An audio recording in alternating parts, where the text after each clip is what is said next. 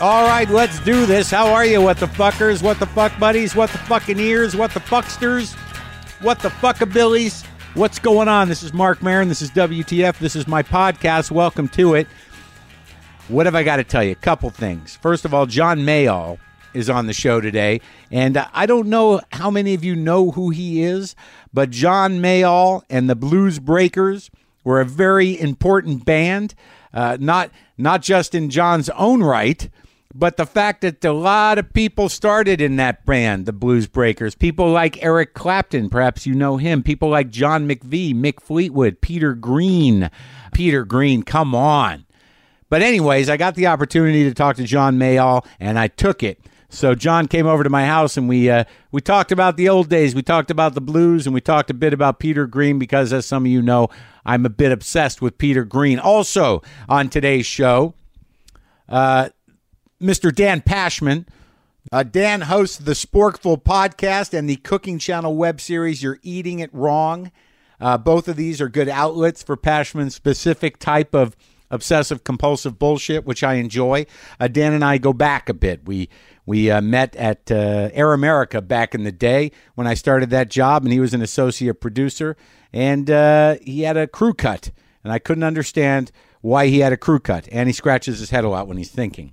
And he has a very distinct laugh that can go either way depending on your mood in terms of how you receive it and the intensity of whether you're receiving joy or, wow, that's annoying. But Dan will be on. And I know the cat's out of the bag. I understand that. I understand that I got a big mouth. I get it. I want you people to know things, but sometimes I shouldn't say things. You know what I'm talking about? Are any of you aware of what I'm talking about? Yes, I have put it out into the world, but in my mind, I was just in conversation. I did an event where I was interviewed for the New Yorker Fest, and I was asked by a member of the audience about Lorne Michaels, and I said, yes, I'm going to be interviewing Lorne Michaels. Now, we've all been waiting for this. On some level, no one's been waiting for it more than me, but on another level, in my mind, even if it didn't happen, it would be fine. That would honor the story. For those of you who frame it in the Moby Dick narrative, that I should not get the white whale. But the truth is, I did get him. I did. I don't really want to go into details about what was said. You'll hear it. Eventually, you will hear it. The thing is, here's the problem. We've always joked that if I got to interview Lorne, it would probably be the last episode of the show. That would be the last episode of the show. Okay, so now we have it. And we're not really sure what's next. Do you understand? I got to sweep on this, people. And I'm really not sure. Yeah, I don't know when it's going to air. And I don't know what's going to happen after it does. Okay? I'll keep you posted. And I'm sorry if I left you in the dark about it. I should have just kept it to myself until, you know, we had all our ducks in a row. But I got giddy. And I spilled the beans.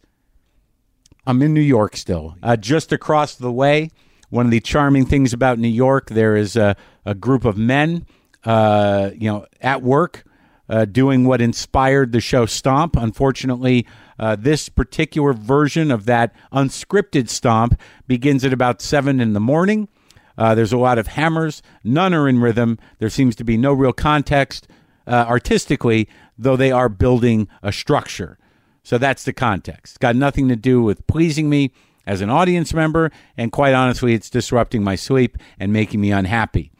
But given that it's not a performance piece, there's nothing I can really do to complain about it, nor can I move. I could ask for another room, but this is New York, and this is what you have to put up with, even at the nice places. How many panes of glass can you use? I think the most important thing that's happened to me this trip, aside from talking to Lorne Michaels, was probably having a realization about my anger. First night here, there was some racket going on. We had been up a long bit of time. We'd been up traveling from 4 in the morning from North Carolina and got here and had to do a couple of things and wanted to nap. This is the first room that I was given here at the hotel. And the room adjacent, I don't know what was going on, but the door was slamming, I would say on a 20 to 30 second interval. I'd laid down to rest. I closed my eyes, and this door just started fucking slamming every minute or two, like 12, 15 times, until I got up. I was in my boxers. I got up in that sort of like in the action you take when you've been festering for about 15, 20 minutes, where it's almost involuntary, where your body just becomes the movement of a full body fist moving towards the door. I pop open the door. I was in my boxers. I vaguely heard Sarah wake up as well and say, "Your penis," because I think that maybe she was concerned that I was not paying attention to whether it was out or in. I was not planning on going into the hall, but I opened the door, and I was right in front of me was a bellman, and the other door was open. And I looked in the room, and I could see just vaguely a woman doing something, up to things. There's a lot of busyness, is what I heard. And I said, "Hey, can you take it easy with the door, please?" And then the bellman looked at me and said, "Sorry," and I slammed my door. And I then I looked down, and I did not notice that my penis was out. So then I laid down. And I went into a fantasy. I don't have as many revenge fantasies as I used to. It used to be a fairly favorite pastime of mine that happened without much provocation. I would sort of go through my mind and think, who could I imagine in a situation where they got theirs? Yeah, where I teach them a lesson. Huh?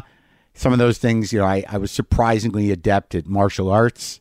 Occasionally I'd be armed, but would never use it, just in a threatening way. I apologize for even thinking that, but it might be true. Occasionally I would watch them or set up a situation where they would be gloriously hoisted onto their own petard.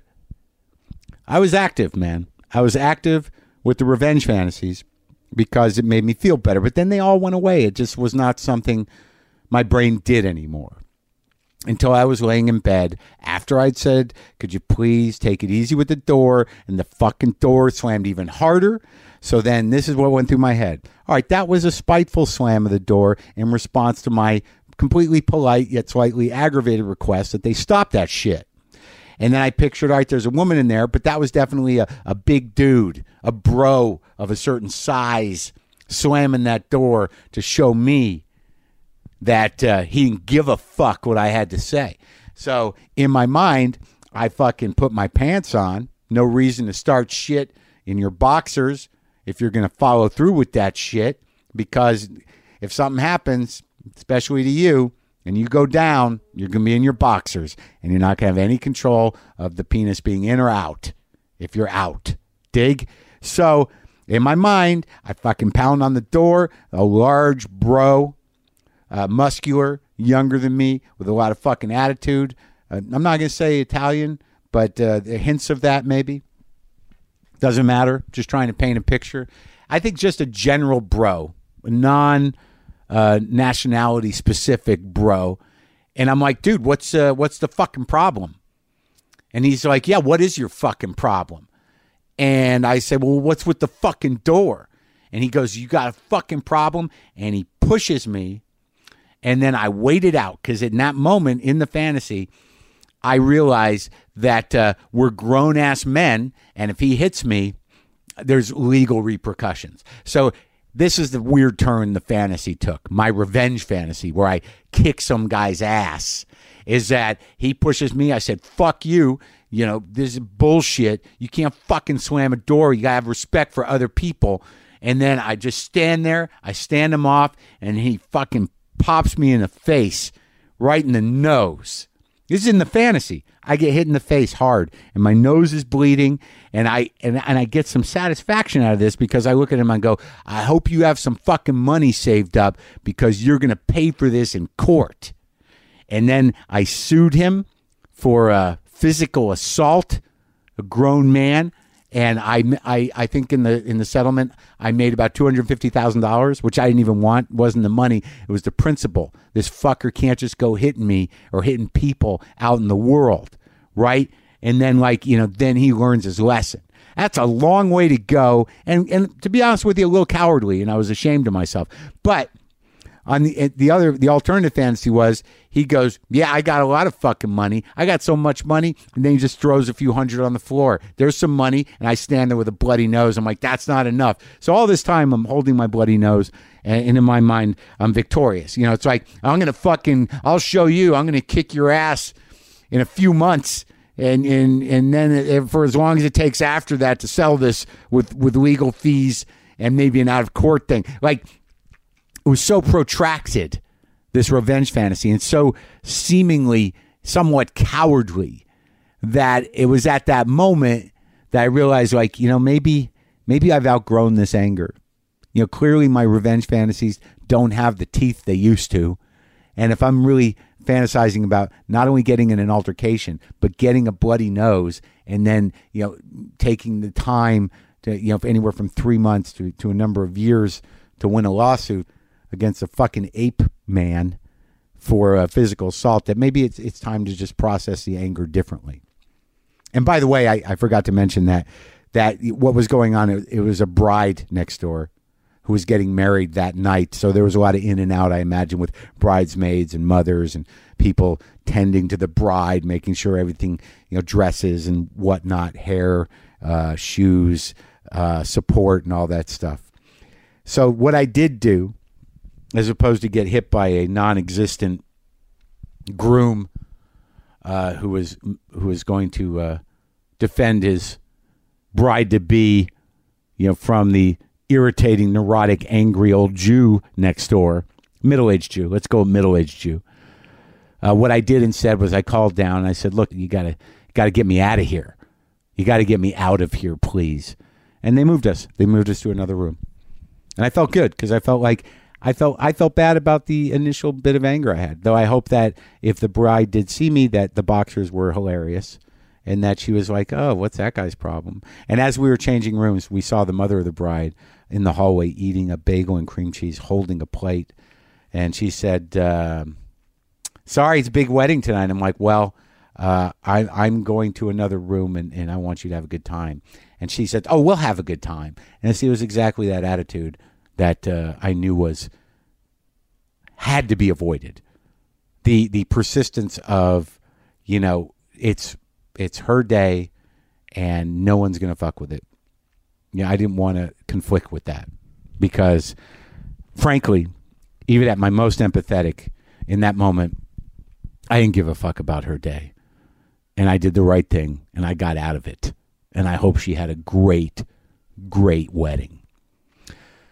So now, Dan Pashman, yes, he's been on the show before. You may have heard him here, or maybe you go all the way back to when, as I said, we were on Air America, or maybe you've listened to the Sporkful. He was out in L.A. and he's not there very often. I asked him to come over to the garage so we could argue about some things, some food and whatever, because that's what he does with me. That's what we do, me and Pashman.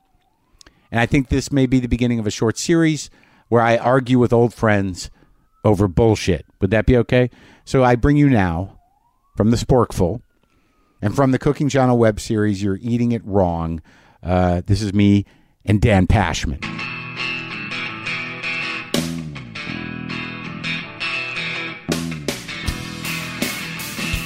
Well, you're not a car guy. What kind of car do you drive, Dan Pashman? We have a Honda CRV. So you have a CRV. It's a small SUV. For your family. Yeah. You have how many children? 2 kids. You had 2. Are you done? Yes. Okay. How old are they? 2 and 4.5. So you need that. You need to have that size car. You need the space, yeah. And anyway, it was a gift from my in-laws. When they got a new car, they give us their old one. So you're like never out of college.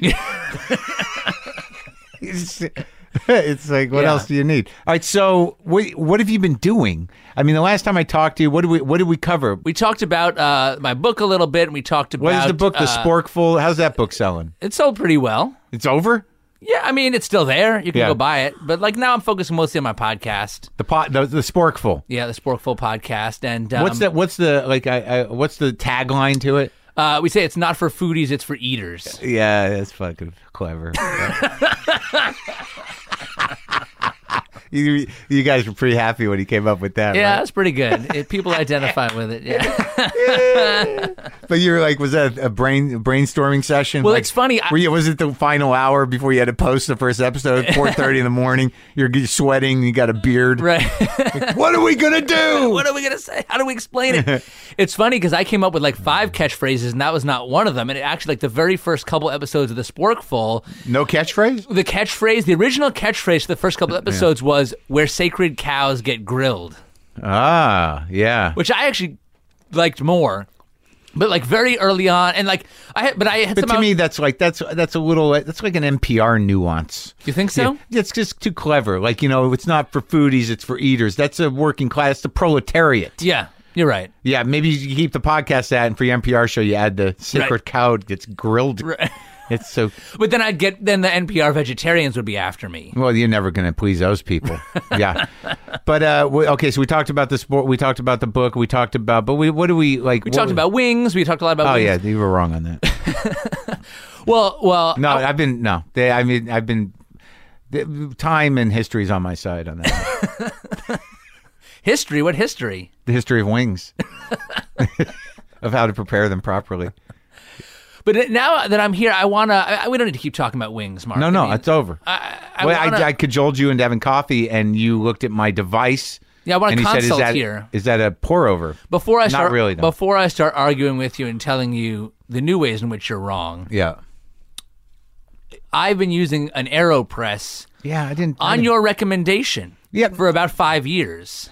But for me, as the reason the AeroPress, it's fine, it's good, people love it, but it's sort of an ordeal. And if you're a fucking coffee addict, like sometimes I'll do a triple espresso and make a pot of coffee and drink that fucking pot of coffee. So every time I got to do an AeroPress, I got to go through the whole thing with the little circles. Right. I can't fucking, what I mean? I'm not saying pot, right. Right. I'm not saying it's not a great thing, but it's not for addicts. I love how there's a new recurring theme in your show about sort of like bargain hunting and shopping. I've noticed Is there? Well, I love how air travel has become a recurring theme in recent episodes of WTF. Oh, with the president. Well, no, but like you talked about Vince Gilligan. Yeah. There was another guy that you talked about. Like, I did? What airline do you fly? Oh, right. like when it had nothing to do with whatever you were talking about. Like, I think there should be a spin-off WTF podcast, just like Marc's Deal of the Week. And what the fucking thing is that people I fucking I hate Delta, but then there's people that are like, no, I love Delta. It's all I fly, and I'm like, what's wrong with you? Right. But it's the same with cell phone providers. I mean, like after a certain point, you develop a loyalty to them for whatever reason. You get enough perks to where you can fly comfortably, hopefully, or at least have the shot at that. I mean, all these airlines have shitty planes. It's really how they put lipstick on their pig of a plane. You don't know how old those fucking planes are. You know when you're in a new one and you're like, this should be good. Right. But sometimes you get on those planes, you can actually see how many times it's had a paint job by the door, and you're like, what is this, like from 1960? This plane? But it's a loyalty thing. For some reason, I'm very loyal to shit. Yeah. Why? What do you fly? I usually go whatever's cheapest. See, that's a bad move. Yeah, but I am partial to like JetBlue and Virgin America. Yeah, but JetBlue, that's sort of over, isn't it? I mean, with the blue chips and the no class. You get free Wi-Fi. Do? You get free Wi-Fi. You get like nice big screens that you can watch. Are they that big? They're pretty good size. I don't know. I don't know. It felt to me that JetBlue, at some point, I was at a JetBlue terminal. I think it was at LaGuardia, and I'm like, this is over. Because it just felt like a fucking bus station. Yeah. Well, don't they all feel like that? I mean, no. Which ones do you like better? Well, I'm not going to fly Spirit Air or Jazz or whatever the fuck those are. I don't even know what's going on over there. You walk by those things, and it's sort of like, is there no luggage requirement? Right. It looks like this person's moving on to the plane. So, But no, I guess so. Like Southwest, you would think, but oddly, Southwest, their system of groupings, very orderly, and people are like, it's actually an interesting way to almost be democratic in a way. You're like on this line, they're like, "What are you?" I'm like, "I'm 37." Like, okay, I'm 38. I'm behind you. And I'm like, okay, that was nice. We worked that out as people, right? And I've had no bad experience with Southwest for flying out of Burbank. I just haven't flown JetBlue in a while. Virgin's pretty good, aside from the nightclub vibe. Right. Yeah, I agree. The music in the bathroom, a little much. the lighting. Yeah, too much. Yeah, and I like the system where you order things on your screen. They're the only ones that do that. Yeah. I like that. That is good. You just kind of push or poke around, and then someone comes.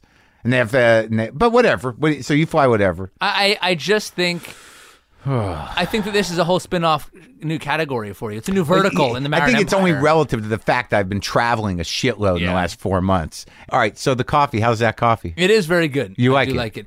I want to ask you a question about the president's coffee, which is still on display here. It was tea. Oh, so did he bring it in himself?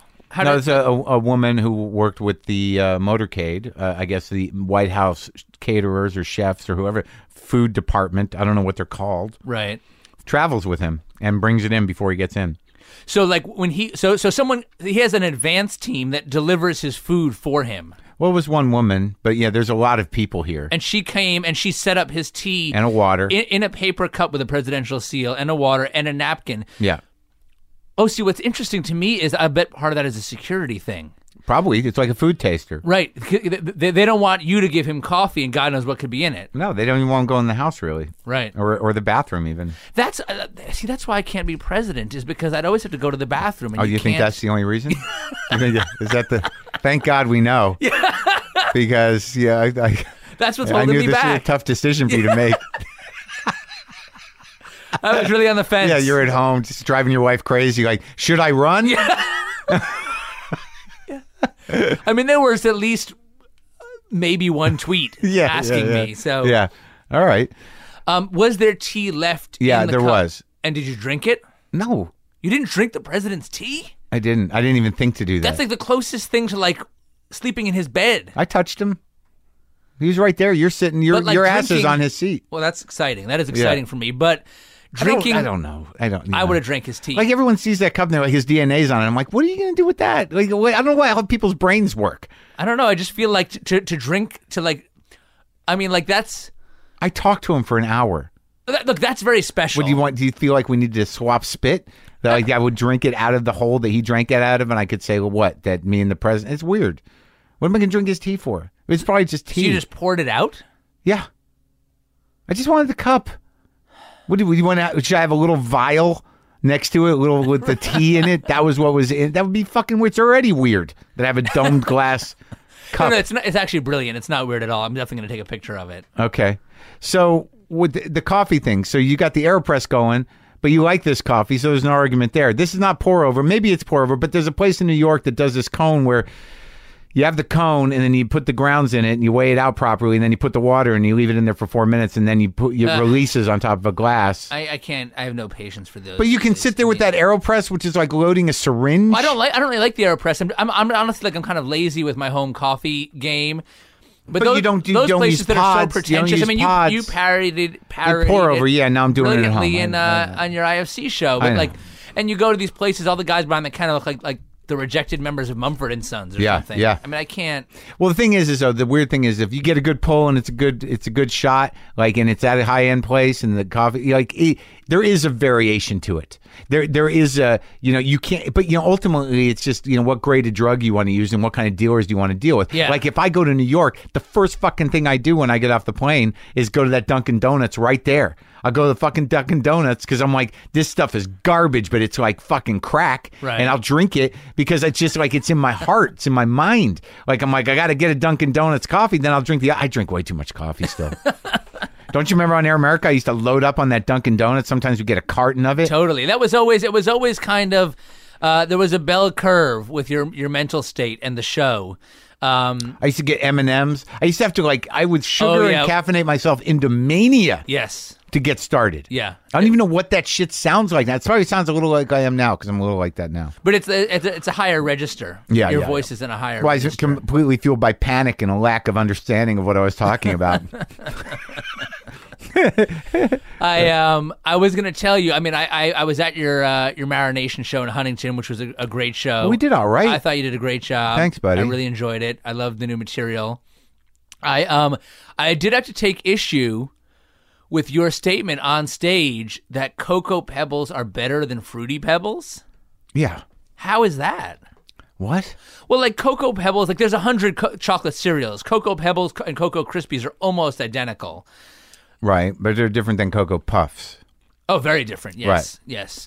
That's a whole other category. But like, there's a lot of chocolatey cereals. There are a few fruity cereals, but I feel like Fruity Pebbles are unique. Yeah, but it doesn't matter. For me, it was like it didn't make sense. Those colors weren't normal. Even if the Cocoa Pebbles are food colored, I didn't pay that much attention to that when I was a kid, but it seemed like there was something organic about the idea of chocolate being brown and the texture of them. The texture of Cocoa Pebbles, they weren't like Rice Krispies. They were a little flatter and they had a little glaze to them. Yeah. And they were chocolatey. And then the Fruity Pebbles were like, there was that horrible yellow and like a pink and maybe a blue. Like, I don't even remember what the colors were, but there's nothing natural about it. It looks weird. The milk is just pink when you get done with it. And it is, and the fruitiness of it, texturally they were the same, but I was not on board for the colors. I didn't like it. But you know, some cereals that I never got when I was a kid because they were unruly to me in the bowl, like what? Sugar Pops, the corn kernel cereals. They were a little like, you know, they didn't really change texture at all with the milk, and they were just sort of like they'd float in the milk differently. So you like that transformation to take place in the bowl? A little bit, sometimes. I mean, I don't always like it. Yeah, but actually I do. I'll even let like bran flakes if Raisin Bran gets mushy, I'm good. I'm good with it. Frosted Flakes, mushy Frosted Flakes, I'm okay with that. Yeah. Yeah. I'm not hung up on the crispiness of it. Remember buckwheat what were they called? Golden Grams. Oh yeah, those are good. Those were good. Those were like almost like this crossover, like, you know, adulthood cereal. Yeah. Like Golden Grams, like it felt a little more sophisticated than the fruity cereals. Lucky Charms. My brother ate Lucky Charms. He ate Fruity Pebbles, and both of those were bullshit to me. Captain Crunch, Quisp, no good. I was in Quake. Quisp? I never heard with the little space guy on it. You never heard of Quake and Quisp? I don't think so. Huh? Why? Well, what's your point? You're going to defend Fruity Pebbles on what grounds? Well, I'll grant you that the issue of the color is sort of a matter of taste. Like if you just don't like things that look like they're artificially colored, you know, that's valid. I just love. I happen to love Fruity Pebbles. I think that's a great cereal. What? I love the pebble shape. I like cereals that turn soggy quickly. I just realized this is what they did to me and my brother. Quisp and Quake. They pitted us against each other. Pebbles did, and Quisp and Quake. Like Quisp had the little goofy space dude with the propeller head, and Quake was this like a giant He-Man guy. So you think cereal, it had a big influence on your relationship with your brother? Well, no, it just gave you choices, and you had to be different. You know what I mean? Like, right. He's going to do that thing, and I don't think he fared any better for having Quisp and Fruity Pebbles. I don't know if those were the right decisions to make. How's he doing? He's all right. Whatever he's going through, though, we're going to have to hang it on the cereal. Why? What are your kids eating? What are you making them eat? Muesli? No, I mean, my wife gives them Lucky Charms, which drives me crazy because that's so nasty. The marshmallows and the cereal, they're awful marshmallows. It's full of chemicals and food coloring and all that. I don't give my kids Fruity Pebbles now. I just love, like, to me, surface area to volume ratio is a huge issue in cereals. Yeah. What does that fucking mean? Do you don't remember that from science class? The surface area. Do you area. forget who you're talking to? Do Sorry. I remember science class? I'll say it again. Why don't slower. you explain it to? No, not slower. Actually, illustrate it for me. So you have the surface area, which is the amount of surface that anything of the cereal. has. Right. Okay. Yeah. Every little individual piece. I get it. So, for instance, like a ball. You don't have to give me a lesson. Okay, so there's a ratio called surface area to volume ratio. Right. The ratio of how much area is exposed to air in relation to the total volume. Okay. The size so of the it's thing. a density thing in a way. Yeah. Roughly. And so, I mean, scientists would probably say that's not the right word, but yes, we'll go with it. Yeah. So you're saying that like some things are like the higher, the higher the surface area in relation to volume. So the more surface area exposed in relation to volume, the faster the cereal will absorb milk, and the quicker it will become soggy. Right. And so, you in a hurry? Well, I guess it's in the morning. But you and I are kind of on the same page, Sheeta. We like the cereals that break down a little bit. Get soft. Have you ever tried putting the cereal in, put the milk in, let it sit, let it get a little soggy. Sure. Then add more of the same cereal so that you have two different textures of the same cereal. Do you have a job?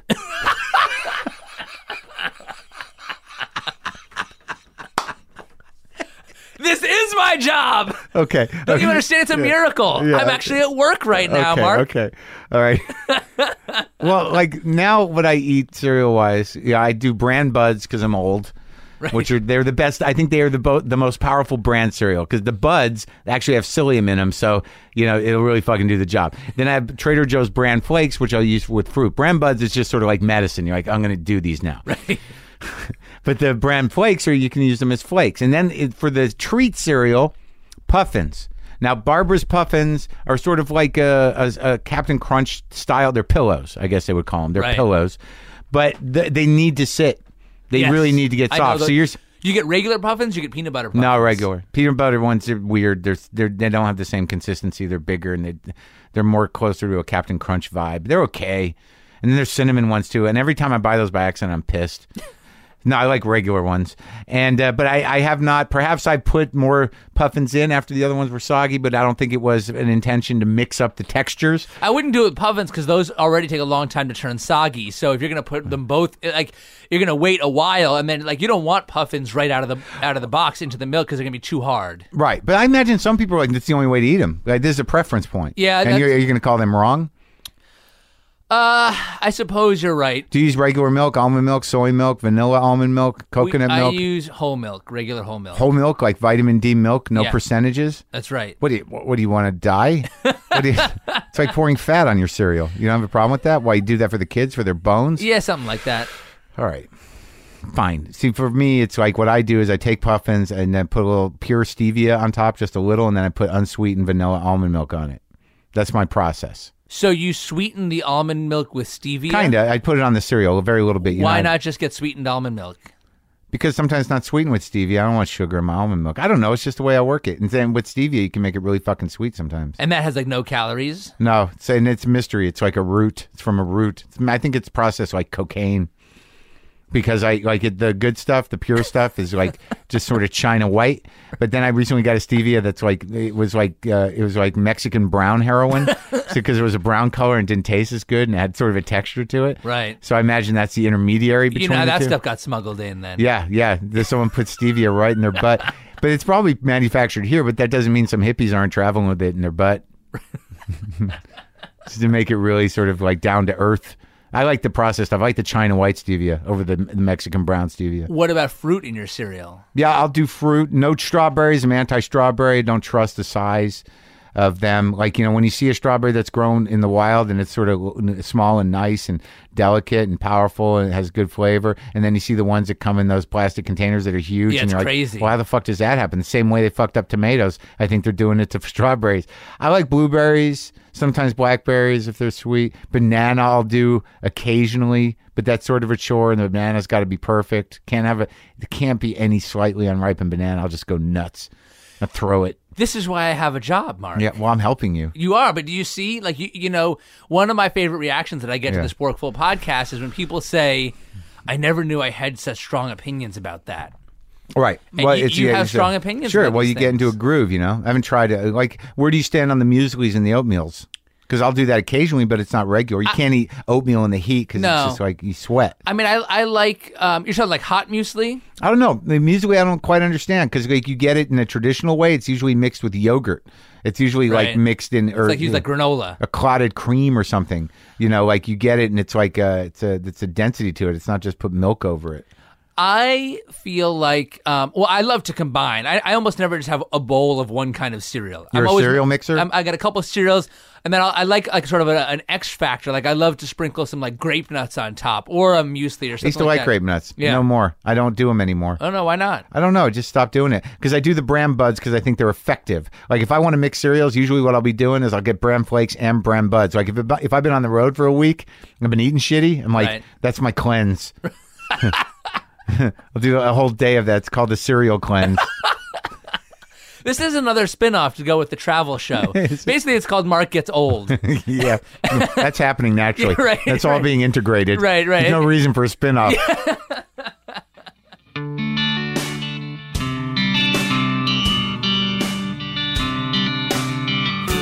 There you go. That's the dynamic, the Marin Pashman dynamic. All right? So, what happens now? I'll tell you. You know what time it is? It's blues legend, John Mayall. One of the first albums I remember sort of having was John Mayall. Looking Back, I believe, was the title of that record. It had a picture of him with a 6-gun hanging onto a train in a cowboy outfit. And on that record, there was a song called Mr. James on there, which turned me on to Elmore James, which changed my life. John Mayall changed my life, and I had inherited the record from my aunt and uncle's collection. But as I grew older and I looked more into John Mayall, I've got several Blues Breakers records, and a lot of people stopped by, man. A lot of people were in that band for a certain amount of time, and there were some pretty monumental guitar players, bass players, drummers. But anyways, I was thrilled to have the opportunity to talk to him. So this is me and John Mayall. He's got a new record out right now. He puts out a lot of records still, folks, if you like the blues. His new album is Find a Way to Care, and that's out now. So this is me and John Mayall.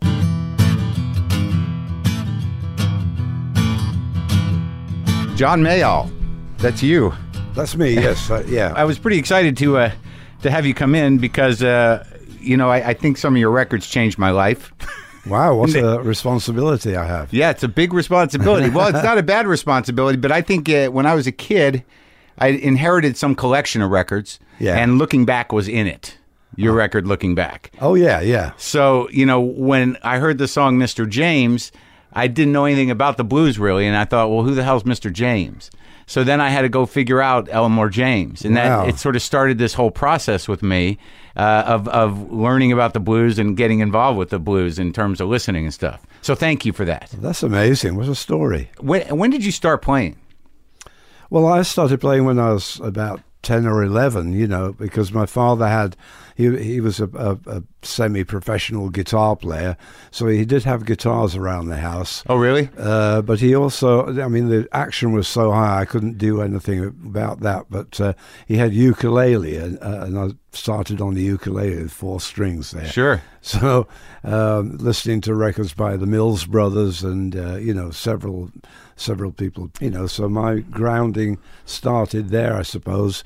And then as soon as I discovered boogie woogie piano, which my father wasn't interested in at all, I veered off from his stuff. And, well, who was that, Fats Waller or Pine Top? Who'd you listen to? It was Albert Hammond, Pete Johnson, Meade Lux Lewis was the instigators of that. And then one thing led to another, led to Jimmy Yancey. The thing is about music, once you find a starting point of somebody you like, and then you go exploring who was their influences and who were their contemporaries and things like that, and you begin your voyage of discovery. That's what happened with me and you. That's exactly what I had with Looking Back. Exactly. Now, did your dad play out? Did he have a combo, or was he did he have a band? Who? Your father? No. He played occasional dances. Oh yeah. So. In what part of England did you grow up in? Well, near Manchester. Yeah, so northern England. And was there live music around that you would go to when you were younger? Yes, when I was probably 17 or 18, there was the traditional jazz was the thing that most bands were playing. So I used to go to the Saturday nights when the Saints jazz band were playing. That was a Manchester band. So they were a great Dixieland band, but the pianist in there was a boogie-woogie enthusiast. Yeah.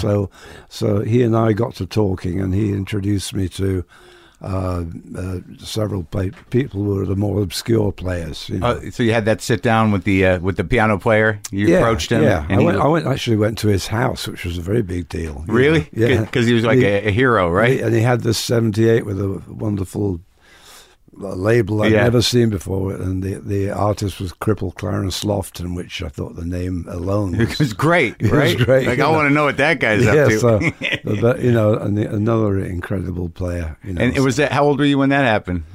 I don't know. It's before I went in the army, so. In your teens? Late teens. So that's a big deal when you're a kid and that musician you respect has you over and he shows you the records. Yeah, he had American records. Well, that's the weird thing, because I've talked to who have I talked to in here? I recently talked to Richard Thompson, and I talked to Lemmy from Motorhead. I've talked to a few British musicians, but there was, not unlike punk rock in the 70s and 80s here, You couldn't, like, American records were sort of like, wow, where'd you get it? Like, you got one of those. It was hard to get them, huh? Well, people talk about that all the time, but they kind of overlook the fact that the British record companies did have quite a large selection, much larger than people would think. But you had to know what you were looking for, Right. But there was, all Josh White, Leadbelly, Blind Lemon Jefferson, all these things were out on 78s on British labels. So they were there. You just had to dig for them. Well, the people that you mainly talk to all seem to be 10 years younger than I am, so a little bit. They're starting later, and by the time they came along seeking these things out, I already had, gone through all that. Well, it's sort of interesting because, like, it wasn't necessarily popular music, so you really had to sort of find your way. I have to assume that when you were 16 or 17, Blind Lemon Jefferson was not like, everybody wasn't going, you got to get the new Blind Lemon Jefferson release. No, absolutely not. No, but people, went their own way and built up their own record collections, but it wasn't something that was all that shared. It wasn't a shared experience so much as somebody who was a fanatic about a certain style of music. Sort of like a secret society. Like if it was shared, there was a couple of other fanatics. Yeah, where you'd sit around going like, "Oh my God, listen to that." Yeah. Well, I played my record collection to friends, to anybody who was interested in it. Yeah, sure. So you went into the Army? Yeah. For how long? 3 years. And what was going on? Anything? Well, when I went to Korea. Oh, you did? Yeah. Fortunately, the day I got my posting to Korea, it was the day when they started the armistice. Oh, good. So that was very good. It was dodged a bullet, literally. Yeah, it was 2 months to get over there on the boat. Oh my God! So by the time I got there, it was well settled down into nothing going on. Thank God transportation wasn't as effective as it is today. It was great, really. If you be on the boat. Well, the boat was all right. I've got myself out a lot of drill by pointing myself out as a musician. Oh yeah. So I had a guitar.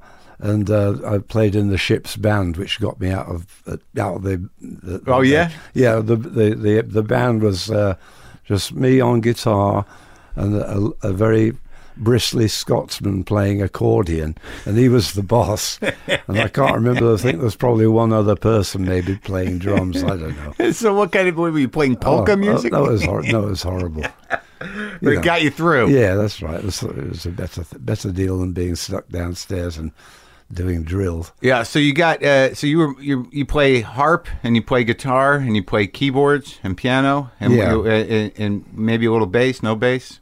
No, not bass, because you don't really have to strong fingers for that, and you get blisters very easily. Yeah, it's hard to hold those down. But when did you pick up? You started on guitar and then you started getting into piano. Yeah, the piano. When I went to junior art school when I was 14, they had a piano there which I was able to make a start on. Can you read music? No. It's weird. I can't either. You don't need to, I guess. You just got a feel for it.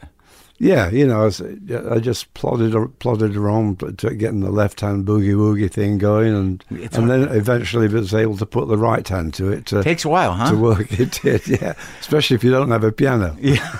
That's it. The new record, Find a Way to Care, is really a lot of organ on it. Yeah. Sounds great. You sound great. The amazing thing about being you, and for me anyways, about being somewhat of a purist about it, is that there's a consistency to the music, that your commitment to the style, I can feel your changes and what you explore, but like when you land on it, I mean, you're one of the few guys really that has spent a lifetime writing original blues songs. I mean, there's not, I noticed that from the beginning, that a lot of guys that started with the blues, they did the covers, and then they sort of like moved into a different kind of music. But you've been writing blues songs for 50 years or so. Yeah.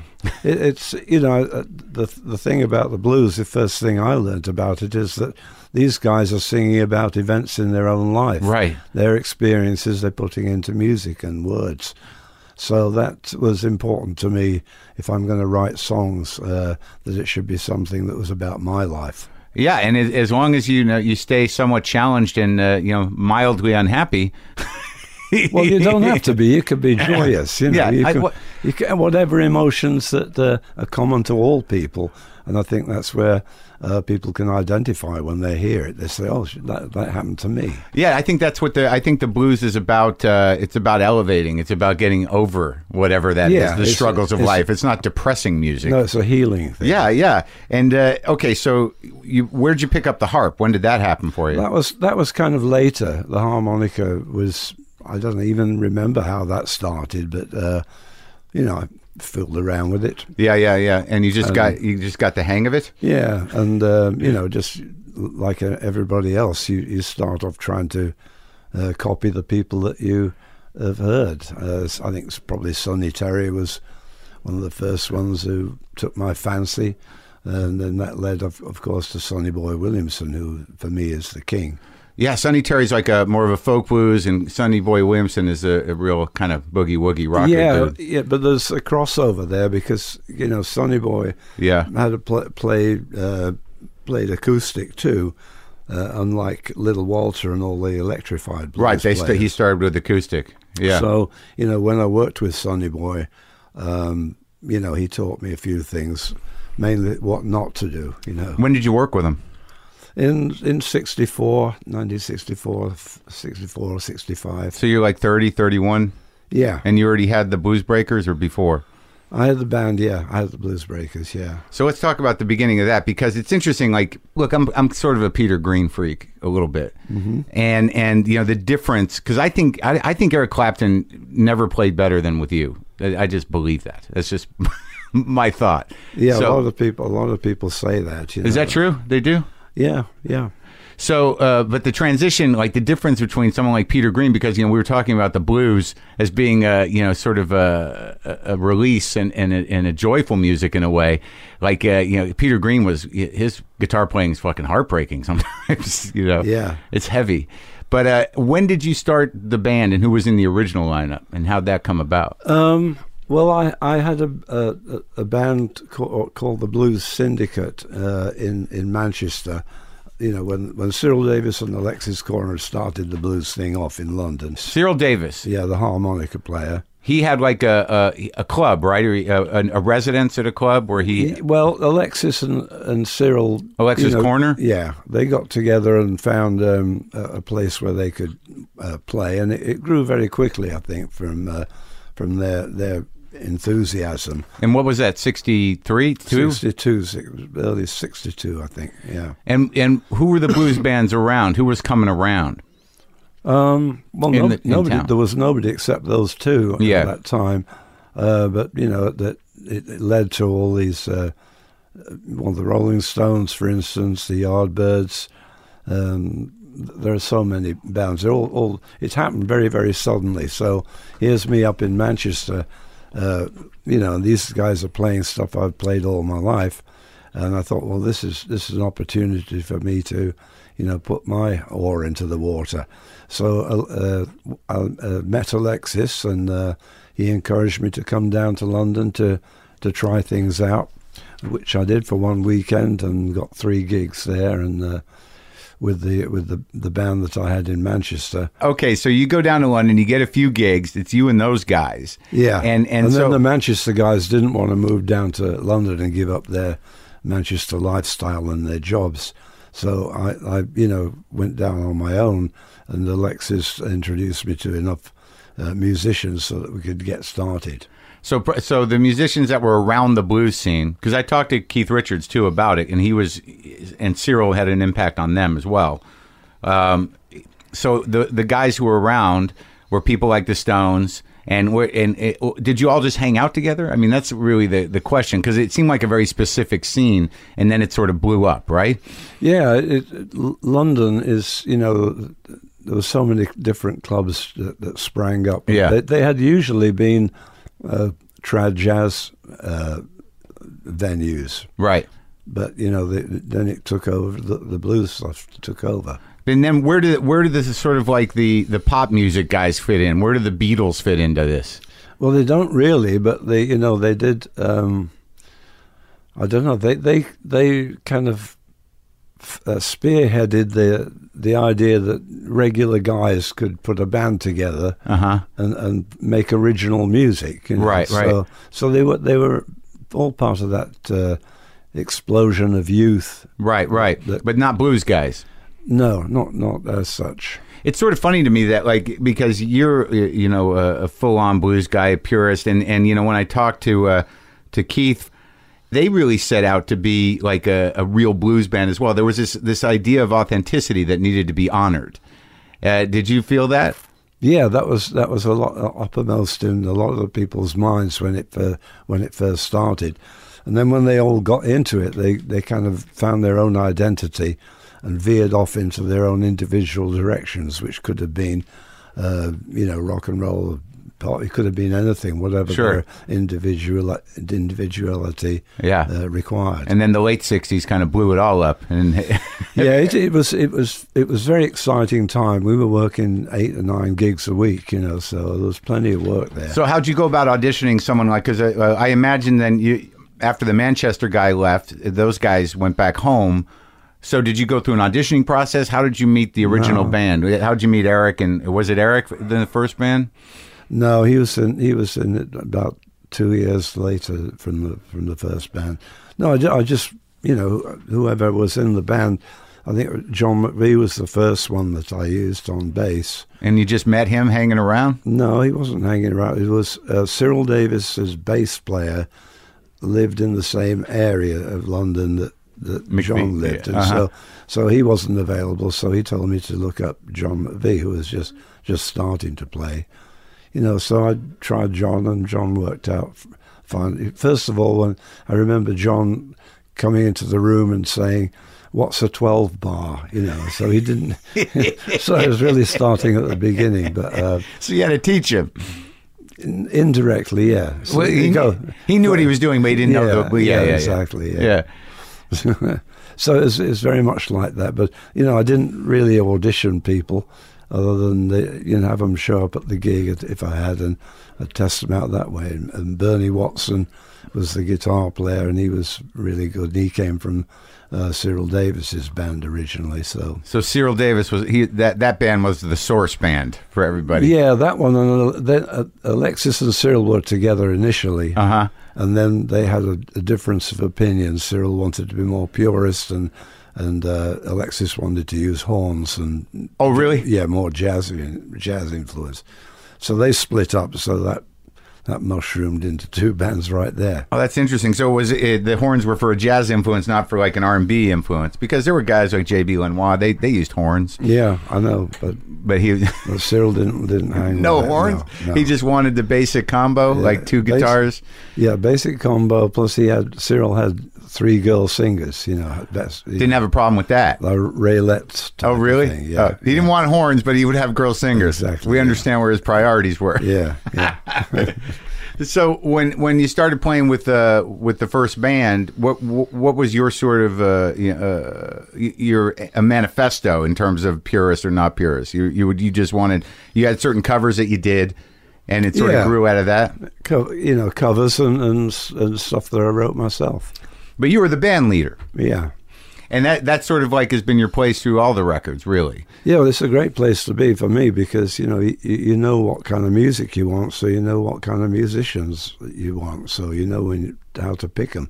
So people ask me all the time how I managed to pick all these people who've become, internationally famous over the years. Yeah. And, like, did you audition them? And I didn't really. I didn't ever do auditions. They sit in. No, I just knew of them and knew they'd be the right ones. Yeah? Where did you first see like Ansley Dunbar on drums? I really can't remember. Because he turned out to be sort of a wizard, beyond the blues. Yeah. He got to be so busy in a good way, but it put Peter Green off, and didn't sit well with him, all the jazzy drumming. Oh, really? Yeah, so it wasn't in Peter's direction, so I'd asked Ainsley, time was up, and then we got Mick Fleetwood in at Peter's request. So that's how that came about, Mick Fleetwood joining. Okay, and when you pick, it's very complicated all this to explain, isn't it? Kinda, but like I don't think enough people know about certain things. As time goes on, and people can it's all available now. I mean, like so easily, you can just get on your computer. Yeah, That it all it really takes now. To even just to mention these names for somebody who's listening to this and they're like, Ansley who? And then they go look it up and they look you up and they're like, holy shit. Like there's 100 records here. Yeah. It's sort of a fascinating time, and a lot of people, there's just so much coming in that they don't respect the history of it. I know. So, well, for us to have access to all these things in the early days, you had to go out and buy a 78 recorder, and, you really had to work at it. There wasn't the great availability of the music that everybody takes for granted now. And I think that the attention you had to pay for it, paid to it, was almost like the reverence of it. Like if you had that one record, you're like, I got it. Very much so. And you'd go home and you'd listen to it like, 100 times. Yeah. And just kind of pound it into your head. Yeah. Now Eric Clapton, when, I have no sense of, because it's clear, you listen to those records, you guys are a band, it's not, he wasn't standing out front. I mean, he did his part, you sang and did all your parts, but did you, when you were playing with him initially, did you have a sense that he was somewhat of a beyond brilliant blues player? Well, anybody that I've ever hired, I always have that feeling that they're all very special people who have their own identity. So it's the same for anybody who I've ever hired. I hear things in people that reach me emotionally. Oh, that's the connection. And so I know right off the bat. And when you guys were working on stuff, like when you were working on the first Blues Breakers record, or the one where you started working with Eric, and how much of a collaboration in terms of styles? Because he was a Freddie King guy, and you've got your influences. Did you have those kind of conversations where it's sort of like, can we do a Freddie thing, and can we are you into that? And not really. I think I probably introduced Eric to Freddie King. You did? Probably. Because in the early days, Eric lived so far out of town that I had a spare room at my house, so he stayed at my house at the beginning. Well, how old was he? Like 20? 20. 19 or 20. So that's probably where he got it, huh? From your records? Yeah, because he had all my records available to him, so he made a lot of discoveries. We used to listen to records together, and it opened up a whole world for him, so it was good. So you were like you were the wizard. I guess so. you were the guy. Did you do that with all the guys? Did you do that with drummers and bass players as well, with John McVie? I don't know. Not really. Nothing that I can remember. It's always been very casual. I know who I want, and it works out because they fit in. And then why did Eric leave ultimately? Oh, well, he was restless. Mm-hmm. And the fact that Jack Bruce was in my band at the same time that Eric was, the two of them got together and they were just on fire with each other. And then Ginger Baker crept in there and talked to him. He'd worked with Jack a lot, and they'd become great enemies. And together they talked Eric into, making this power trio. So that was it. Off they went. So where did the Yardbirds fit in? That was before Eric. Yeah, before me. Yeah. Oh, so that's how Cream started. Ginger Baker stole your guitar player and your bass player. Yeah. Well, Jack and Ginger were at war with each other right from the beginning. So they'd worked with Graham Bond for a couple of torturous years, but they were at war with each other, yet they still played together. Yeah. They fought together and they played together. I mean, that's why Cream didn't last very long. It just exploded. And then what? Blind Faith happened after that, I guess. Yeah. But you were just going when that happened, when they went off. When Eric and Jack left, I brought John McVie back, and he promised to not drink so much and be a good boy, and so I needed a guitar player. So we didn't have any time off. I was working gigs 7 nights a week. So you just had to keep moving. So I just had to, keep auditioning guitar players on the gigs. Yeah. Let them all have a go. And Peter Green was one of those in the audience, and he was bold enough to grab me and say, why are you using these guys? I'm much better than they are. So he kept coming to gigs and, dissing them and saying he should have a go. Yeah. So, I said, okay, you come in and have a do it, and it was great. Yeah. It only lasted a week, then Eric came back, so... Oh, it lasted a week? Yeah. And then Eric came back? Eric came back, and I'd promised Eric if he came back from Greece and his madcap adventures. With Cream? No, before Cream. Oh, okay. So this is before he left. Yeah. He went to Greece? Yeah. Some harebrained idea. I don't know. You don't even know what it was. No. But, all right, so was there tension between Peter and Eric? No. I don't think they really knew each other. It's interesting. Because, did you feel like when you had a guitar player, you had what you were doing, but they obviously the tone of the band changed with Peter, right? In terms of how he plays, a lot more like minor. It's heavy-hearted stuff. It's to do with a musician's individuality. The music varies. Yeah, and it comes to reflect the personality of whoever's playing it. So even though you might be playing the same songs with a new guitar player or a new whatever, it will change the whole dynamic of the thing. So sure. I always like to choose musicians, whatever their instruments are, for what they can bring to the table. Do you keep in touch with these guys?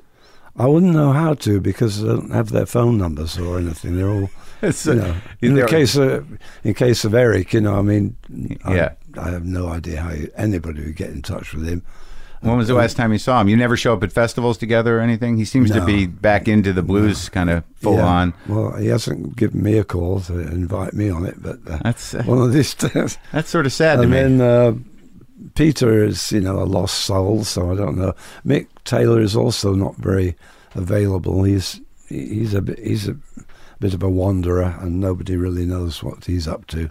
Yeah, he showed up with the Stones for a little while. A little while, and I think it's whatever happened, I don't know. So Mick Taylor came after Peter? Yeah.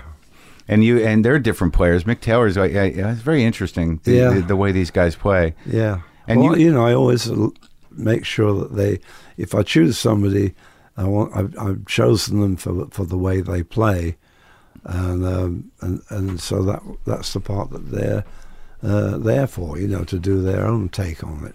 And how did that make your music evolve? Did you learn from these guys? Did you find that playing with these guys pushed you to different places? It inevitably does. Whoever you're playing with, you are playing collectively, so sure, you're inspiring each other and enjoying the personalities. Now, I saw a documentary with, about Peter Green, that BBC documentary called Man of the World, which was sort of heartbreaking. And he claims that the way Fleetwood Mac started is you got them a studio. He said that you got him some studio time. And it was a birthday present for him, yeah. Really? Yeah. And it was his birthday, so he can have the afternoon at the studio and, And then you lost your whole band. Yeah. It doesn't matter. No, I know. Did you? If a person has got some other direction in mind, it's pointless to slog away at it, because their heart and their direction is, they want to do something else. And you feel that way still, I guess. Yeah. It's just the evolution of the music. Yeah. So let's talk about when you came stateside. I mean, because that seemed like a pretty rich time. You were here in the late 60s, right? First? 68. You came temporarily, or did you move here in 68? Well, America was the land of dreams for me. It was where all the music came from and everything else that was part of culture, Yeah. So once I saw California, that was for me the start of me saying, well, I've got to come and live here. And you were sort of on the pulse of what was happening here musically, because you moved to a pretty exciting. You moved here, right, to Hollywood, to Laurel Canyon. Yeah. And that was its own thing, man. Yeah, I mean, I didn't move for anything except this is the weather and this is the climate and the whole way of life. This is where I want to be. So it only took me less than a year to, having first come to America in January. I think by the end of the year, I'd pretty much got it sorted out to come and live in LA. And that was in the late 60s. So, like, what was it? I imagine that being in the blues circuit and seeing what was happening in England in 68. So the Stones and the Beatles were already blowing up. And you had success with your first few albums. And you decided to move here because you thought you could do better in the music business? No, it wasn't for music reasons at all. It was just climate? Climate, yeah, the way of life. And what was Laurel Canyon like in 68? It was... obviously there were less houses there, so it was, less built up, but it was, it was very perfect place for me. Good community. I always get the feeling that your neighbors were always interesting. Well, Laurel Canyon is a much larger area than people think. There's many different roads that wind their way around there, and I can honestly say that I never met any fellow musicians. Name musicians who lived anywhere near me. So. Oh, really? No. Did you build friendships with some over time? Well, only in the course of when you're playing shows together and you meet various people. Did Zappa lived up there? Yeah. Did you? Well, Frank was the one who I stayed at his house for my summer vacation. Where'd you meet Frank? In New York, actually. Yeah. Yeah. I think maybe I met him in Europe first. Frank's gigs were always very different from each other. He had such a wide repertoire and imagination, so. And how was it? Because it seems so different than, like, I think he is sort of blues-based somewhere in there. Yeah, he was very, very, his interests were very much in blues, but they were also in so many other different forms of music. And you were just open-minded to that? You were sort of not, you liked what he was doing? When he was a great guy and very, very creative. Yeah. It must have been wild to see those shows at that time. Yeah. But, it's just very, very exciting. I think luckily they are available to people. Oh, yeah. It seems like the Zappa catalog is well cataloged. It's huge. Is well tended to. Yes, indeed. Well, you're no slouch with the records, man. Yeah, I counted them up today. It's 67. 67 original albums, and there's countless others which are compilations and things like that. So you put out like at least one record a year, really? That's the way it seems to have worked out, although it just depends on who the record company was. And initially with Decca Records, there was the beginning of the so-called blues explosion. We did several albums in a short time together. And it seems that like once you moved here, that it was undeniable that there was a different tone to the music and to what was going on here musically in the late 60s, right? So, I mean, you sort of, I don't think you departed from being a blues purist, but you did do different types of records once you got here, right? Well, I also did that before, I mean, I did the Bare Wires album. I had the horn section and using jazz players, right? So, and then the Turning Point album was with no drums. So they're all different explorations in my career and things that I've wanted to try. Which is the one where it's just two of you, or you on mostly, almost like a solo record? Was that? That's the Blues Alone. Yeah. Where I played all the instruments except drums. And you just overdubbed it? Yeah, double tracking. Yeah. How was that more interesting than? Did you prefer that to working with a band, or was it? It was an experiment. It was for Decca Records had a low budget label which they put on various things that they didn't have to much fork out any money for. So they offered me a chance of just doing something solo. It wouldn't cost them anything. So you just took them up on it. Yeah. So I thought, well, that's a good. It wouldn't affect my regular record release schedule. And working with jazz guys, how was that different for you? I don't know how to explain it. Do you like these things? Yeah, I mean, it's just whoever I pick it's got to be stimulating to me. Whether it's jazz, whether it's rock and roll, whatever it is. So here's a question. I think it's a tricky question, though. Are you happy with the way it's unfolded for you? In the sense, it's pretty amazing. I mean, it's amazing that you work and tour a lot. I've never had a year off or any kind of time off. I've always worked. And you've stayed here in Los Angeles area for this whole time? Yeah, more. I've lived here more years than I've lived in England. Now, when you tour, like what? Because I know you've done some live records, and like, where do you find? Like, because early on, even with the blues, it seems that in Europe there's a more intense following for certain types of music. Do you find that when you were starting out with the blues, where were your big countries? Where did you find the most success?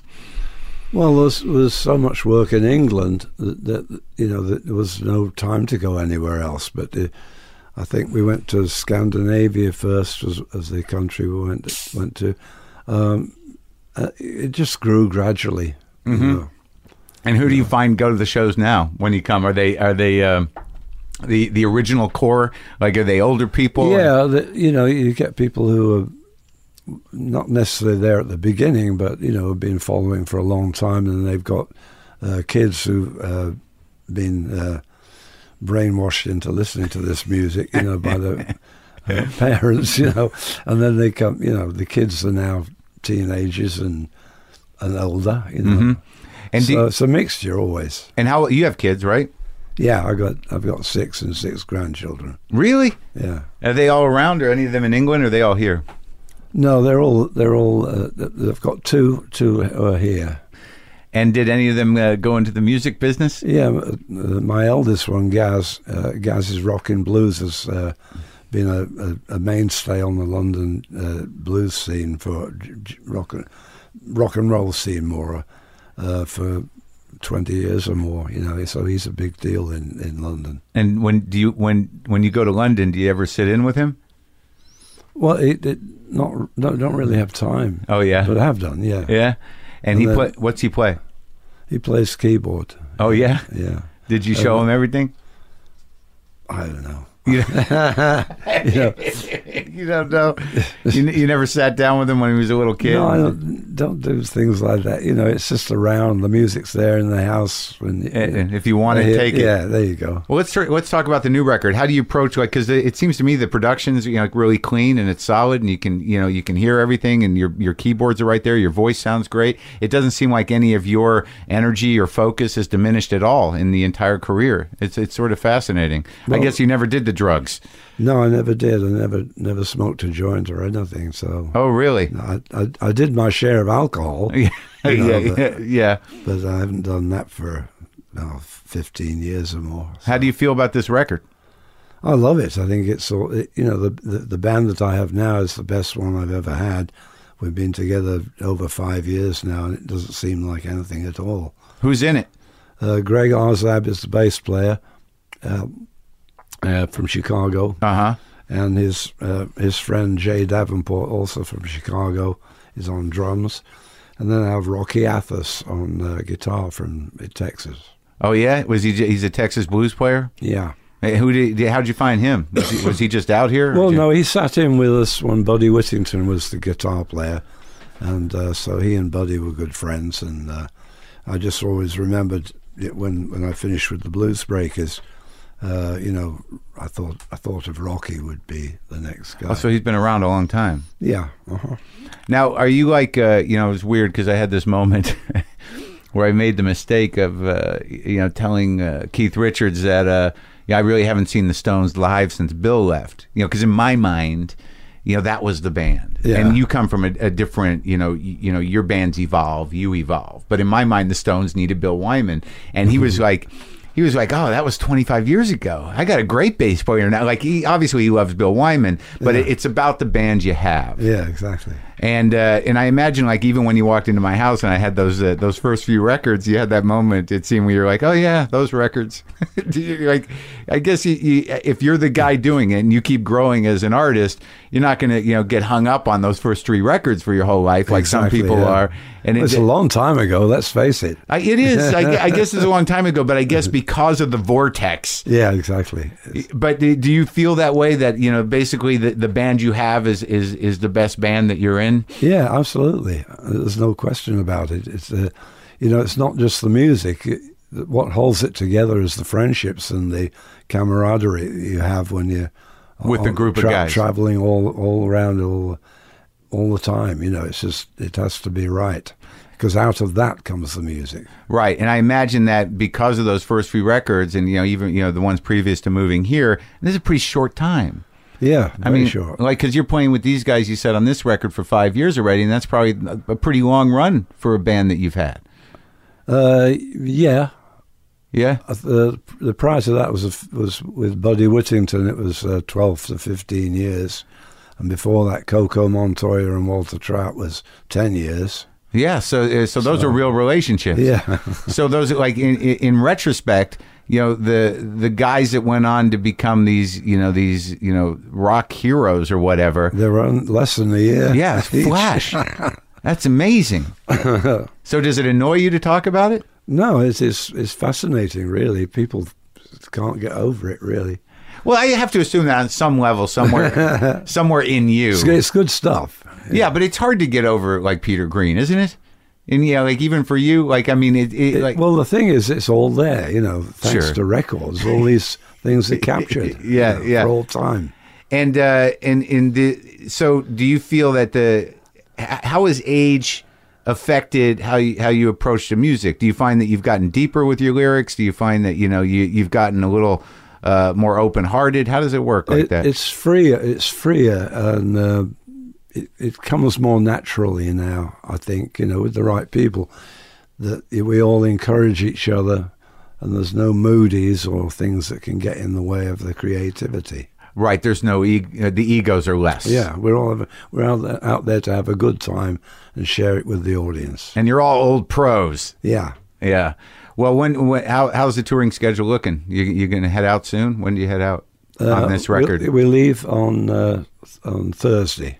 Well, I got to say, the new record, Find a Way to Care, is great, and it was a joy listening to it, and it was amazing talking to you. Good. Yeah, we'll be hitting the road, and I think we've got 2.5 months with 3 days off. Wow. All the dates are on the website, johnmayall.com. And you feel fit? What do you do to take care of yourself? You eat well? You exercise? I get out of bed in the morning and go swim some laps in the pool. Oh, you do? That wakes me up. Oh, good. Oh, good. All right. Well, you look great, man. You look great. And I really appreciate talking to you. It was an honor for me. Well, excellent, Marc.